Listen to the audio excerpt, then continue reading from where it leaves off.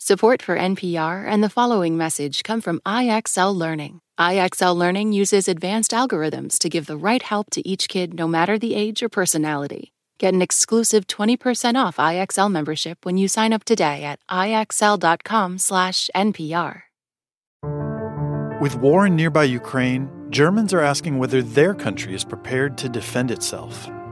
This is the State of Ukraine from NPR News. Since Russia's invasion of Ukraine last February, Germany's military has been under increased scrutiny. Wir müssen deutlich mehr investieren in die Sicherheit unseres Landes. Just days after the war began, Chancellor Olaf Scholz announced a $100 billion boost to upgrade and strengthen his country's military.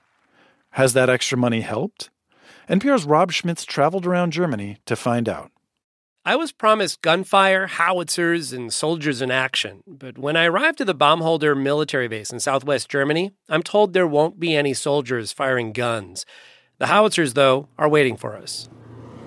There they are, barrels aimed at low, dark clouds showering rain on the pastoral landscape below. A soldier approaches. There's a delay, he says. The wind and the rain mean the self-propelled howitzer 2000s need to adjust their positions. The soldier, Lieutenant Ron, stares into the rain, relaxed. His face, all the way down to the tips of his beard, is lathered in green and black paint. Before he joined the army, he competed for the national judo team. It was the first time I wore the German eagle on my chest, and it made me proud. I wanted a job that would make me equally proud where I could still wear the eagle. He found that in the Bundeswehr, Germany's army. Back in the Cold War, the Bundeswehr was well-funded, one of the world's strongest militaries.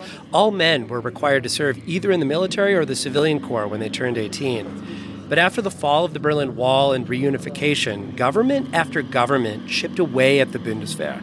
Conscription was eliminated, and it became harder for leaders to justify a big military in a new era of peace and rebuilding. The Bundeswehr's reputation fell. Its history, often associated with Germany's troubled past, was reassessed.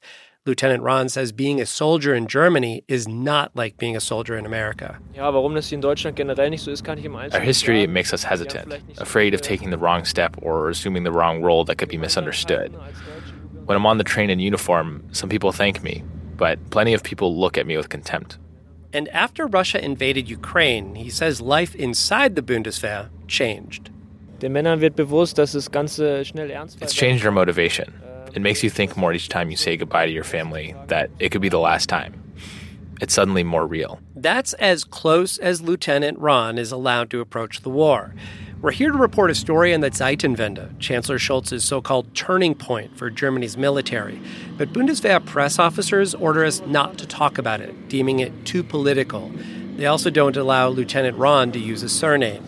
They did promise shooting howitzers, though, and after an hour in the rain, we're still waiting. Over Lieutenant Ron's radio, officers say it'll be a while. His radio, the SEM 8090, is the Bundeswehr standard. These olive green metal radios are installed in all of the German military's vehicles, tanks, you name it. I think everybody who spent time in the Bundeswehr has almost an emotional relationship with the SEM, the good old big green SEM. Nico Lange, a former German soldier, has fond memories of the SEM radio. So do many others. That's because the German military has been using the analog system since the early 1980s. It hasn't swapped it out for the now standard encrypted digital systems used by most modern militaries. In fact, the German military recently signed a special contract with a French company to continue to make the 1980s era radio system. In 2021, it ordered 30,000 of them for a total bill of more than $500 million. The question is, why is it even necessary? And it is necessary because the process of having real battlefield digitalization, modern digital equipment that is there already in other armed forces, it takes far too long in Germany. Lange now heads the Zeitenwende initiative at the Munich Security Conference after serving as chief of staff in Germany's defense ministry. Lange says Germany's military is stuck with an outdated communication system because procuring new equipment takes too long. And I mean, it's also embarrassing for German soldiers if they are coming to an exercise or into common missions with armed forces of other NATO countries, and ours are coming with those dinosaur radios. And it's not just radios. Konstantin Wisman, author of Germany's Rubbish Army, says German troops are stuck with poor equipment because of one agency with a very long name, the Federal Office for Equipment, Information Technology, and Use of the Federal Armed Forces. But they are not very well known to be efficient. And as General once told me, that's the most bureaucratic organization in Germany.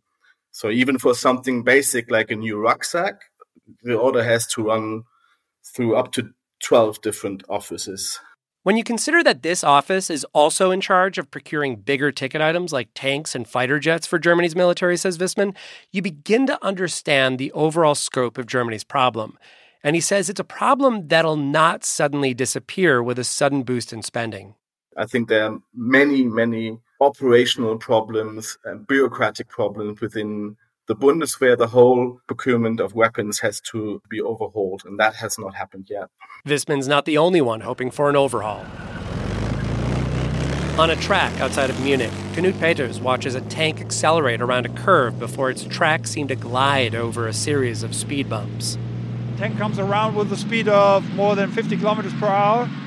Now takes a full circle, 180 degrees, then 360, and gets back to us. Peters works for Krauss Maffei Wegmann, otherwise known as KMW, one of Germany's largest weapons manufacturers. Yeah, this is just a test. So if you push it hard, you can go up to even 75 kilometers per hour.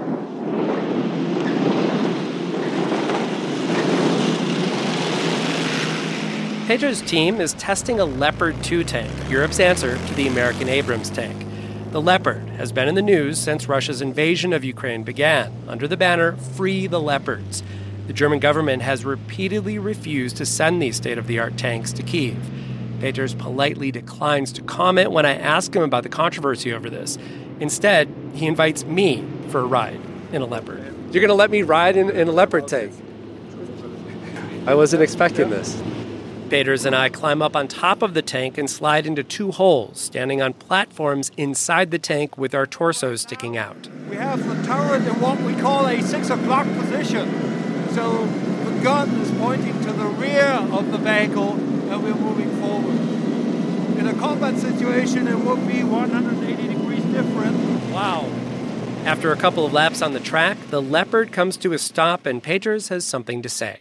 Let me add one point, and that's very serious. This is a vehicle not designed to actually have fun.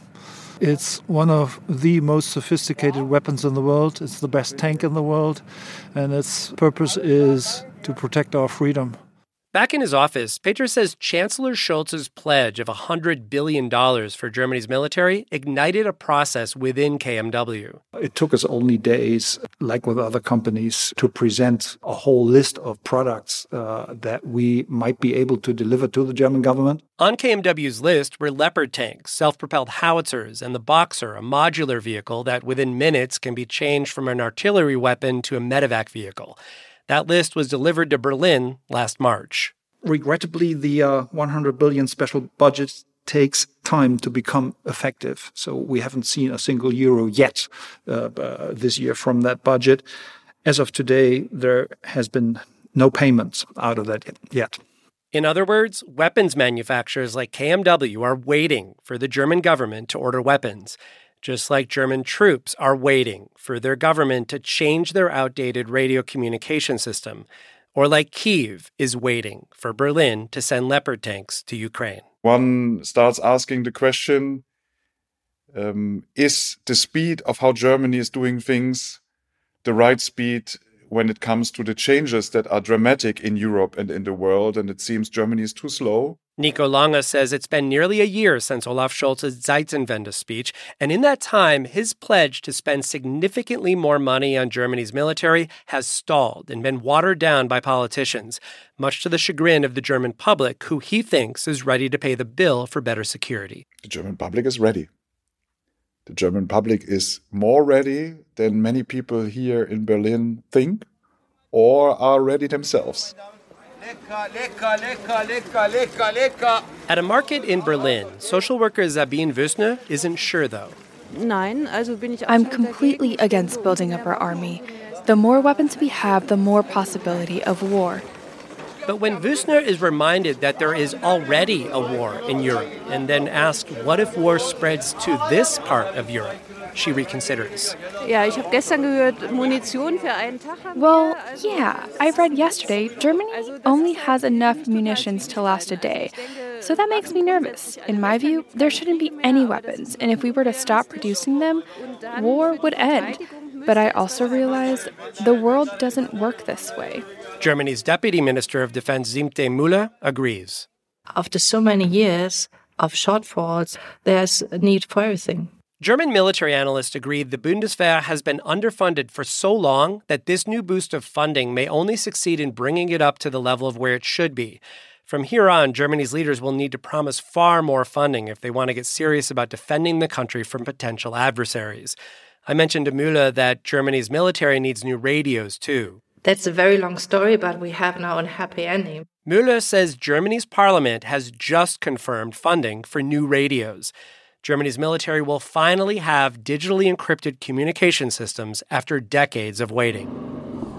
Back at the Baumholder base, the waiting is still not over, as 2 self-propelled howitzers still have not begun their target practice. But then, we're told it's finally going to start. After 2 single shots, a Bundeswehr press officer says, that's it, target practice is over. In the end, I only waited for a couple of hours in the rain, and that's pretty quick compared to how long Germans, Europeans, and the West in general have waited for Germany's government to bring its military into the 21st century. Rob Schmitz, NPR News, Baumholder, Germany.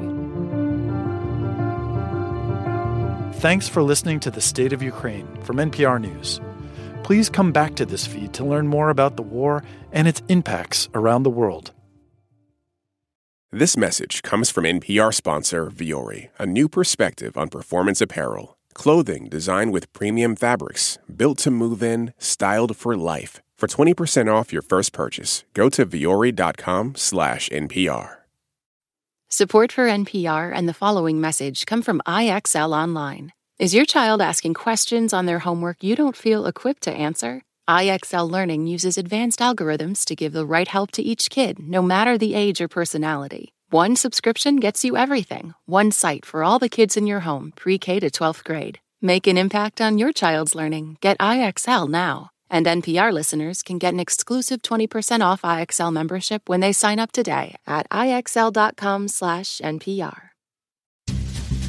When voters talk during an election season, we listen. We ask questions, we follow up, and we bring you along to hear what we learned. Get closer to the issues, the people, and your vote at the NPR Elections Hub. Visit npr.org/elections.